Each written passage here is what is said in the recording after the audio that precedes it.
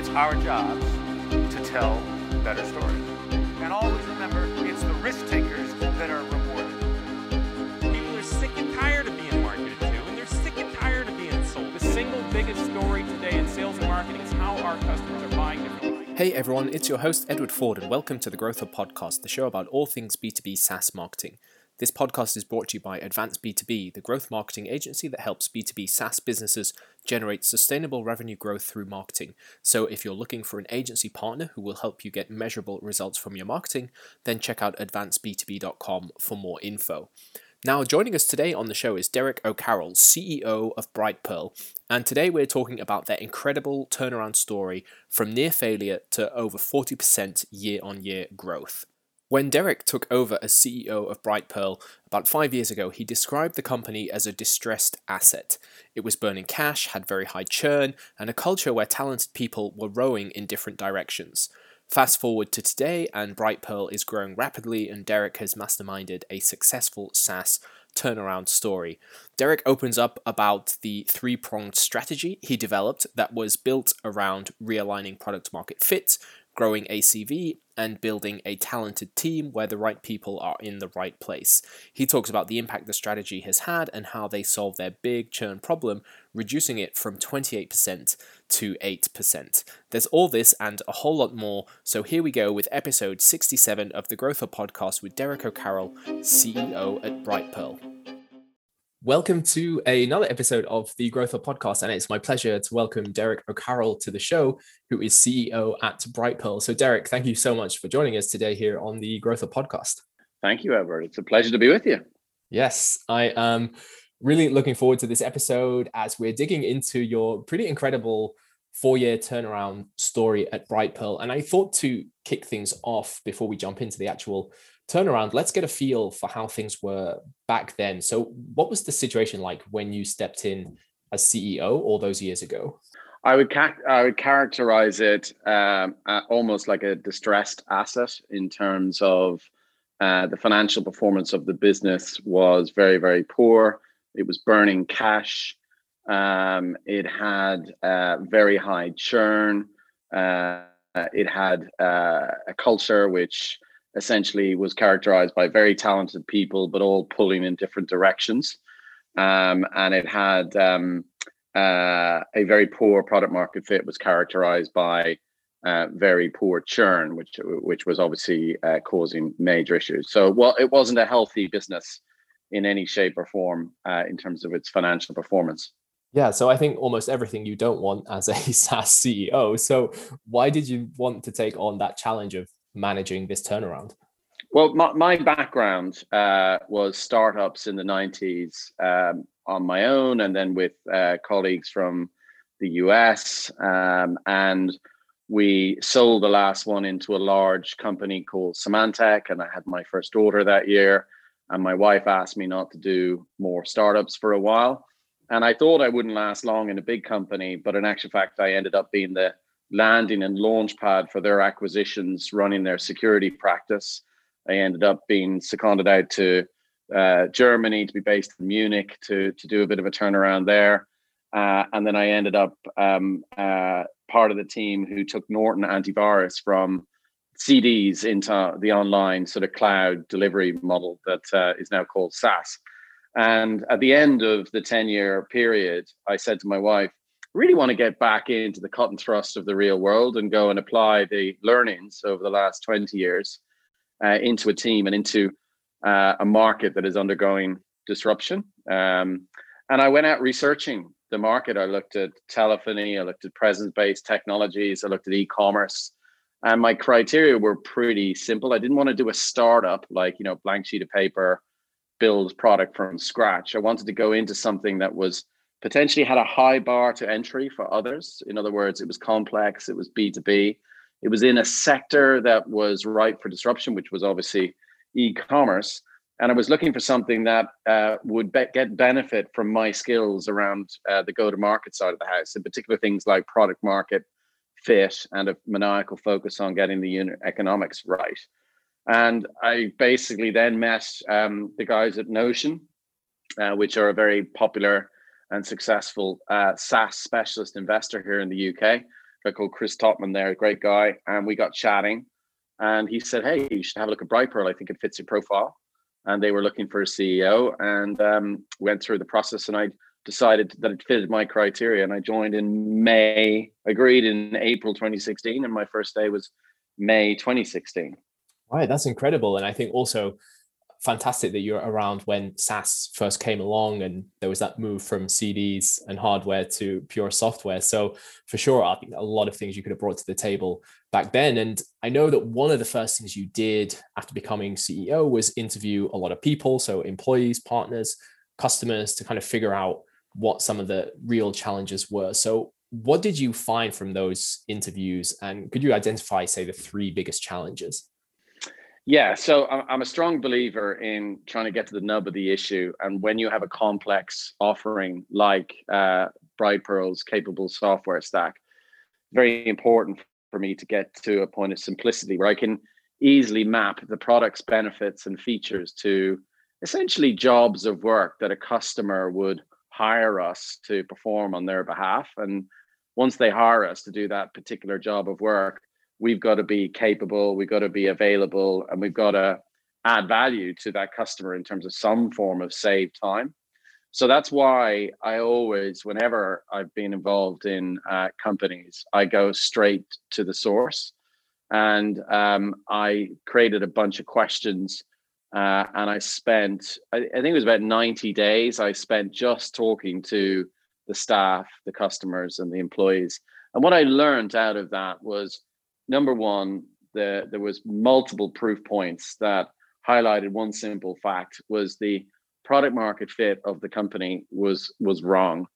And when you have a solution which is extremely capable, pointed at a customer set that in those days was small online retailers who are time poor, you are never able to create a value proposition to a client that never has the time to understand the true scope of what you're offering them. And that was problem number one. The product market fit was wrong. They were selling a very complex product, which was super capable, into a small customer base that never had the time of day to understand the value of the product. So that was problem number one.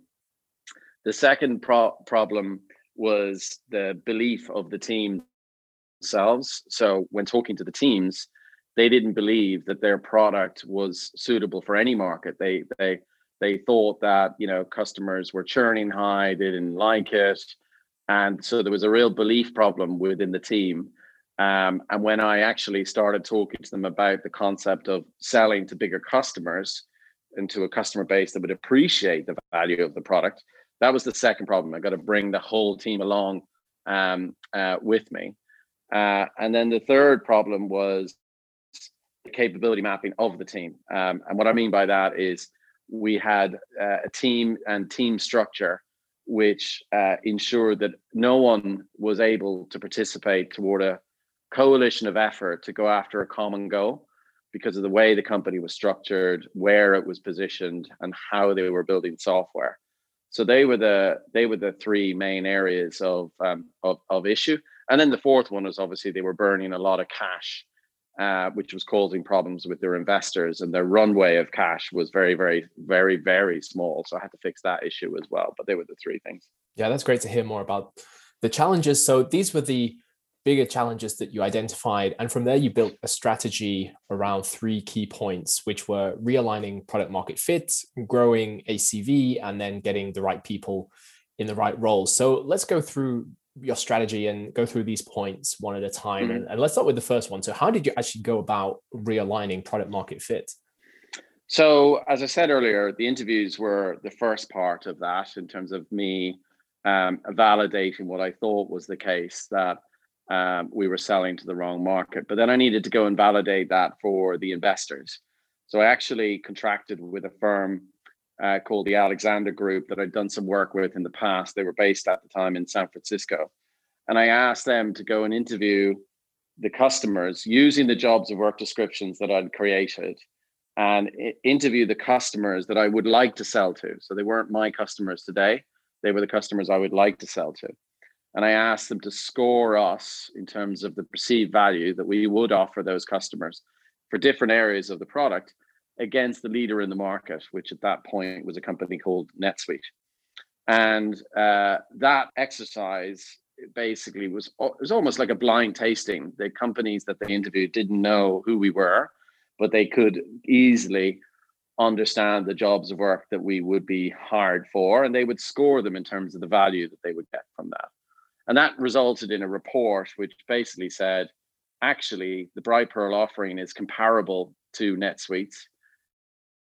It is also capable of serving much larger customers, because that was the key area that the team hadn't really realized, is they were very poor. And so they didn't realize that they had very large customers using the Brightpearl platform. I remember one in particular was turning over 200 million a year. They're now a global brand, but they were being charged by Brightpearl about $2,500 per year for the use of the whole system, right? So that was the other key important point, is that the product, through that analysis, was capable of supporting larger customers. So the validation point was there, as well as the opportunity point was there, and that was reinforced by a third party through that study. And it took about 4 to 5 months to get all of that information together and then present that back to the team, and they were all very surprised.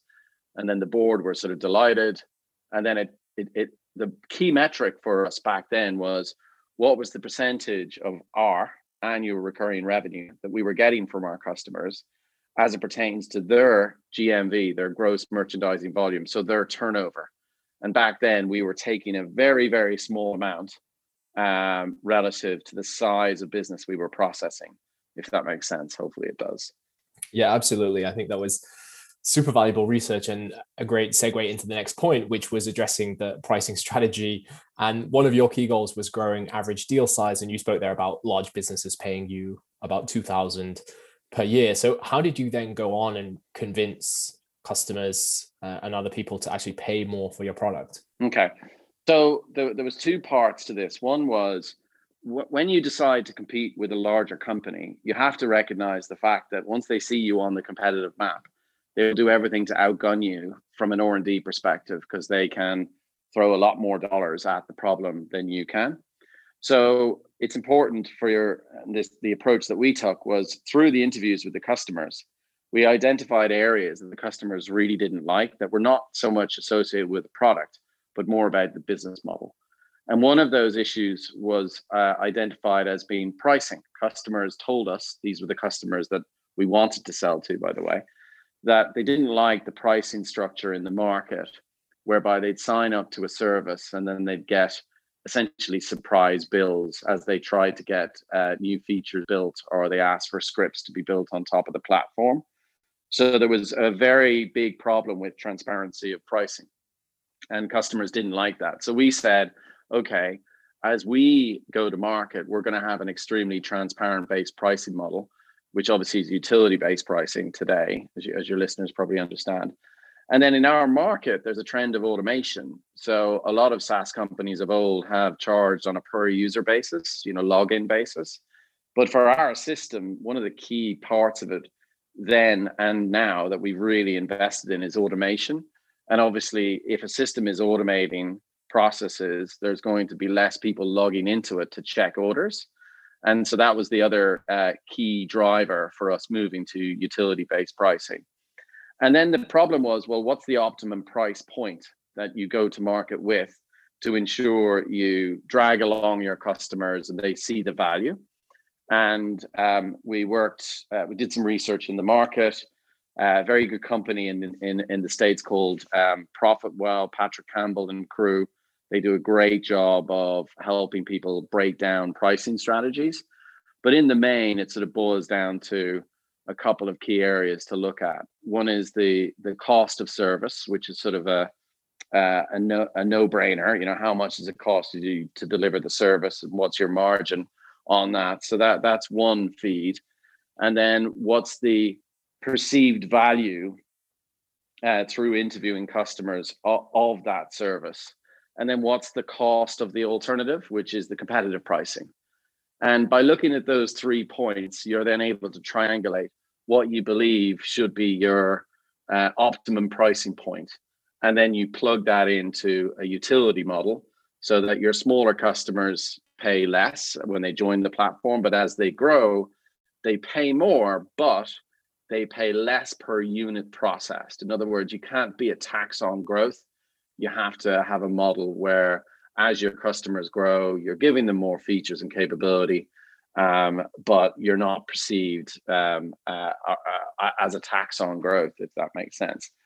And so that was the research phase of the pricing, which gave us the model. And then we had to do the contractual side of things, which I would say to anyone who's looking at changing pricing, don't underestimate how long it takes, because a company of the age I had inherited, there was a lot of, deals that were done in the past where people had been committed or signed up to, 4 or 5 years of committed pricing or caps on price increases. So there's a lot of noise, historical noise, that we had to work through and put everyone on standardized contracts where it was very clear that everyone was on utility pricing.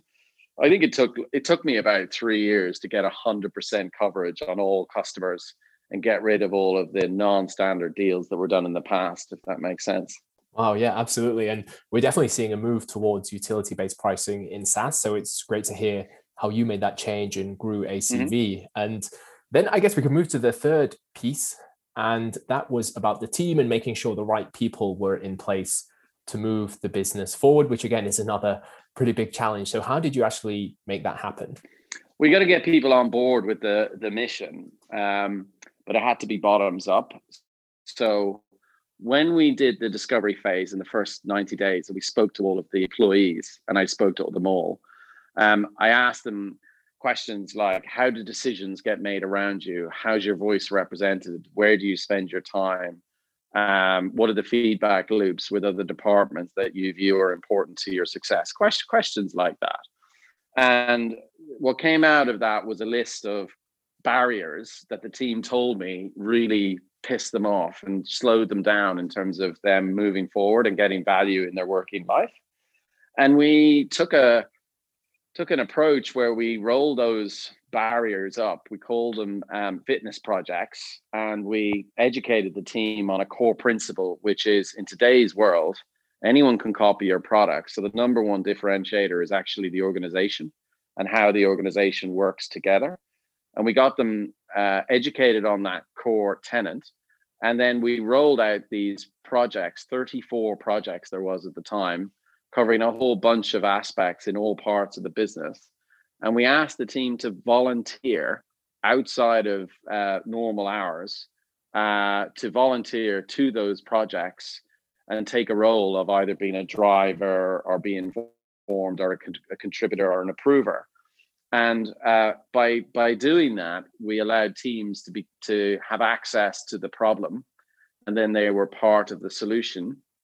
But also, because it was managed in terms of planning and outcomes over a 24-month period, because obviously these things take time, we very quickly got to see the capabilities of the team relative to their roles, and who was a good fit for what we were trying to do and who wasn't. There's that old saying, when the tide goes out, you see who's swimming naked. And essentially that platform approach and the continuous improvement project approach with an eye on fitness, organizational fitness, got us to, people left because they felt this is too much for me. The pace of which we expected everyone to work really shot up and people left. And then, we came to agreements where people who were not right for roles moved to other roles. So we had a lot of career movement within it. And then we went out and hired a set of new people to join the business. And I'd say one key area of that was the US market. When I joined, the US was a small part of our business, but the goal was I wanted that to become a major part of our business. But our office was in San Francisco, downtown Market Street in San Francisco. It was very expensive. And everyone in the office, their skill set was really focused at the old customer base. And I needed a team that had experience to sell to bigger customers. And so we took the decision to close the San Francisco office in the first year. And we restarted the business in Austin, Texas in 2017. And that was a pretty abrupt thing to do, but the team bought into it. They understood the logic. And it resulted in a whole bunch of benefits to the team and to the business. And today we have a highly performant, engaged team, and the culture is one of transparency and accountability.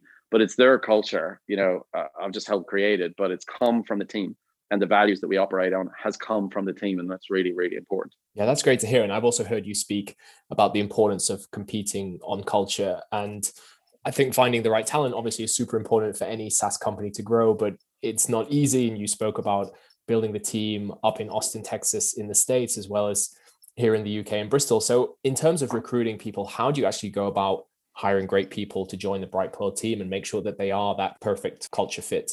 Well, it's the number one challenge. It's the hardest thing to do, I think, as a CEO. So, it's not easy. There's no silver bullet. But I think the concept of tenacity with regard to holding out for the right founding member, for me, is the key thing. So, and what I mean by that is top talent attracts more top talent. But if you're in a situation where your company is more about vision and less about performance, you obviously can't attract top talent easily. You have to sell them on the vision, and you have to convince them that you've got the chops and the skills, and the board have the chops and the skills to see it through. And with that sort of maniacal focus, you have to take your time on the founding members. Do not rush your foundational team, because if you get that wrong, you will attract mediocrity thereafter. You have to get the founding team right. And if it means that you fail fast, which is a principle I would encourage, you should do that. And that's what we did. So our first round of hires that in the States was an absolute disaster. I would say that, but we understood quickly we got it wrong, and we got it wrong for a number of reasons. We failed fast, and we changed really quickly. And we went to the board, and I apologized, got the mea culpa out, but reinforced the need that I just knew we'd made a mistake. We needed to chop it and start again. And we didn't get it all wrong, but I'm just talking about key roles we got wrong in the States. And that approach and that openness to fail fast allowed us to ultimately secure an amazing foundational team. And once you have that foundational team in, they attract other A players. And that's what's happened. And that's why now today, the US is over 60% of my business and is the fastest growing part of my business. And that's fantastic. But it took me about 1.5 years to get the whole team set up. And now we're off at the races, and the team are excellent, and they're all having fun, winning, and evolving their careers as the company grows, which is our number one job to do on their behalf. Yeah, absolutely. That's fantastic to hear. And I think one final thing I would like to ask you about your challenges is churn. You spoke earlier at the beginning of the episode that churn was a big problem when you took over. So how did you actually solve the churn problem, as that's, I think, one of the fastest ways to drive your SaaS business into the ground? Yeah, it is. So there's no silver bullet, as your listeners will know, to solving churn. It's a multifaceted problem. But we broke down the journey of a customer from beginning to end on the platform over a life cycle of 7 years. And we basically focused on building up the data set to really understand why we were losing customers at each stage in the journey, right? And there was a couple of key things that I would share with your listeners that really helped us turn the dial. The first one is to ensure that you map the product's capability to the target market that you're going after with an eye on optimizing the fit. In other words, don't fall into the trap of trying to sell to customers that maybe you should be selling to in 2 years' time. Avoid a situation where salespeople are selling tomorrow's churn at the outset. And that means be maniacal on focusing on who are the ideal customer profile, get quantified about it, really focus on the metrics, and then build playbooks, which are training playbooks into the sales teams on how to sell value, but also when to know to walk away, because that was the number one driver of the improvement in churn, was stopping selling tomorrow's churn. And so, for example, like we sell to retailers now from no less than 1 million up to 250 million. When I joined, the sales team would be quite happy taking a customer on who was $500,000 in turnover, and they'd sell them for $4,000 or something like that. But obviously, that's a huge source of churn because the bankruptcy levels in that size of business are very, very high, and the product market fit wasn't right, back to my earlier point. So we stopped that. We said, no one's allowed to sell to any customer that doesn't have more than $1 million in turnover and has been in business for more than 2 years. And then we also put a cap on the size of customer they could sell to. So in year one, we said, you're not allowed to sell from 1 million, or more than a customer turning over 30 million for year one, because we knew we had some product issues that had been identified in the discovery around scale. We knew that when you got to a certain size, the product would slow down and piss customers off. So we said, don't sell to those customers until we fix those problems. So in year one, we didn't allow anyone to sell bigger than 30 million. Now we sell up to 250 million because we've removed those barriers. But controlling who you sell to and avoiding churn is the key thing to start the journey on improving churn. So that was point number one. And then the second one is to recognize that the risk of churn appears if you're in B2B in the first year. So a maniacal focus on adoption and investing in customer success, so that you have a very tight playbook from when the contract is signed and the customer goes through the onboarding process. That has to be extremely well laid out. It has to be very tight in terms of the contracts that you use to ensure the customer knows what they're getting, and that you manage their expectations at a contract level so that they don't try and ask you for more that actually you didn't deliver because it's a cloud platform and it's not customizable, it's configurable. And then the final point is keep an eye on past value delivered. So when you've got a customer up and running and they've been deployed, look at your organizational structure and make sure you're investing in the first year and subsequent years to roll out value-added services that, for example, do a health check on a customer, a serious health check, using data that you have that they don't, and give them information that allows them to see where they could be more efficient, how they could improve their shipping time, or their invoicing time, or their forecasting to make better use of cash being tied up in inventory, so on and so forth. So don't underestimate the importance of post-contract adoption services and customer success agents who are focused on one key metric, which would be dollar retained revenue, which is the measure of how much your customers buy in subsequent years once they're deployed. And that when you look at the economics of that investment, you'll get much more bang for your buck in the retention side of the house by investing in that area, because obviously investing in new business is expensive, but obviously very, very necessary. So I'd say those three things you should target on if you want to get churn down. That's what we did. And it's worked to where our churn now is below 8%. And when I joined, it was 28%. Wow, that is quite the drop. And I think those were some really good points. And I think it takes a lot of discipline to focus on selling to a certain segment and not sell below or even above a certain size. So I think great you were able to implement that. And I think one other thing I'd like to ask is that you raised from a company called Sage a few months back. So why did you decide to take on funding? Well, so we got to the point where the unit economics, the SaaS metrics were all green and we're clipping along at a very good growth, 35 to 40% growth.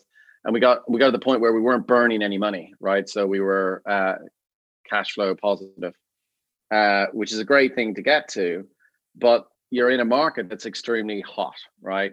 There's a lot of growth occurring in our market and we're really well positioned.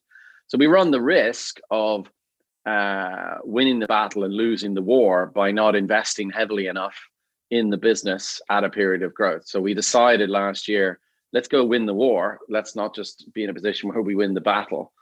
And winning the battle, by the way, was staying organically growth orientated and using our profits to invest in the company. In other words, not burning any investment cash anymore, but that has its issues with regard to growth. So we decided to go out to market and look for fundraising to accelerate growth, both in the product, go-to-market expansion in known areas of return, and then obviously looking at inorganic opportunities as well through acquisitions. Then we looked at the sort of private equity, growth equity type of providers of cash out there. And then we also looked at a couple of strategics. And it got to the point where there was a lot of synergy by us choosing Sage over the private equity people, in particular access to the technology that they've got, not only in Sage, but also in Sage Intacct, which is a cloud-based accounting ERP solution that they purchased a number of years ago. So give us access to tech, give us access to distribution. We really liked the team at Sage. We felt that these guys we could work with, which was a key point in terms of cultural fit. And it's a minority investment. So, we still have control over our objective to become a category leader. So that's why we chose Sage. We raised $33 million. But we are going to be, we're investing about a third of that in the business, a third of it into acquisitions, and a third of it will always be there for a rainy day. And that's how we're going to build value over time. Yeah, that makes a lot of sense. And you spoke there about going on to win the war. So a final question, what's next for you and where are you going to focus from here? Well, so our number one area of focus is we've spent so much time getting the product market fit done and getting the unit economics into a place where we know if we put $1 in, we know what we're going to get back. And that's what all SaaS leaders are after. So now we're going to expand. So it's a focus on discipline execution, on executing the playbooks that we've got in each department to expand the business and get to 50 million ARR by 2023, which is a sustainable growth profile of about 40% ARR growth every year up to 2023. And in doing so, become what we believe we're well positioned to be, which is the number one digital operating platform for retail. And when I say retail, I do include wholesalers as well. And that's very much our goal, and to work with our strategic partners like Shopify. We do a lot of work with Shopify. They are obviously one of the leaders on the sort of front of house, so to speak, the e-commerce platform. We plug in nicely and handle everything after the buy button for omni-channel plays. And that'll be a big area of focus for us. I mentioned earlier on automation.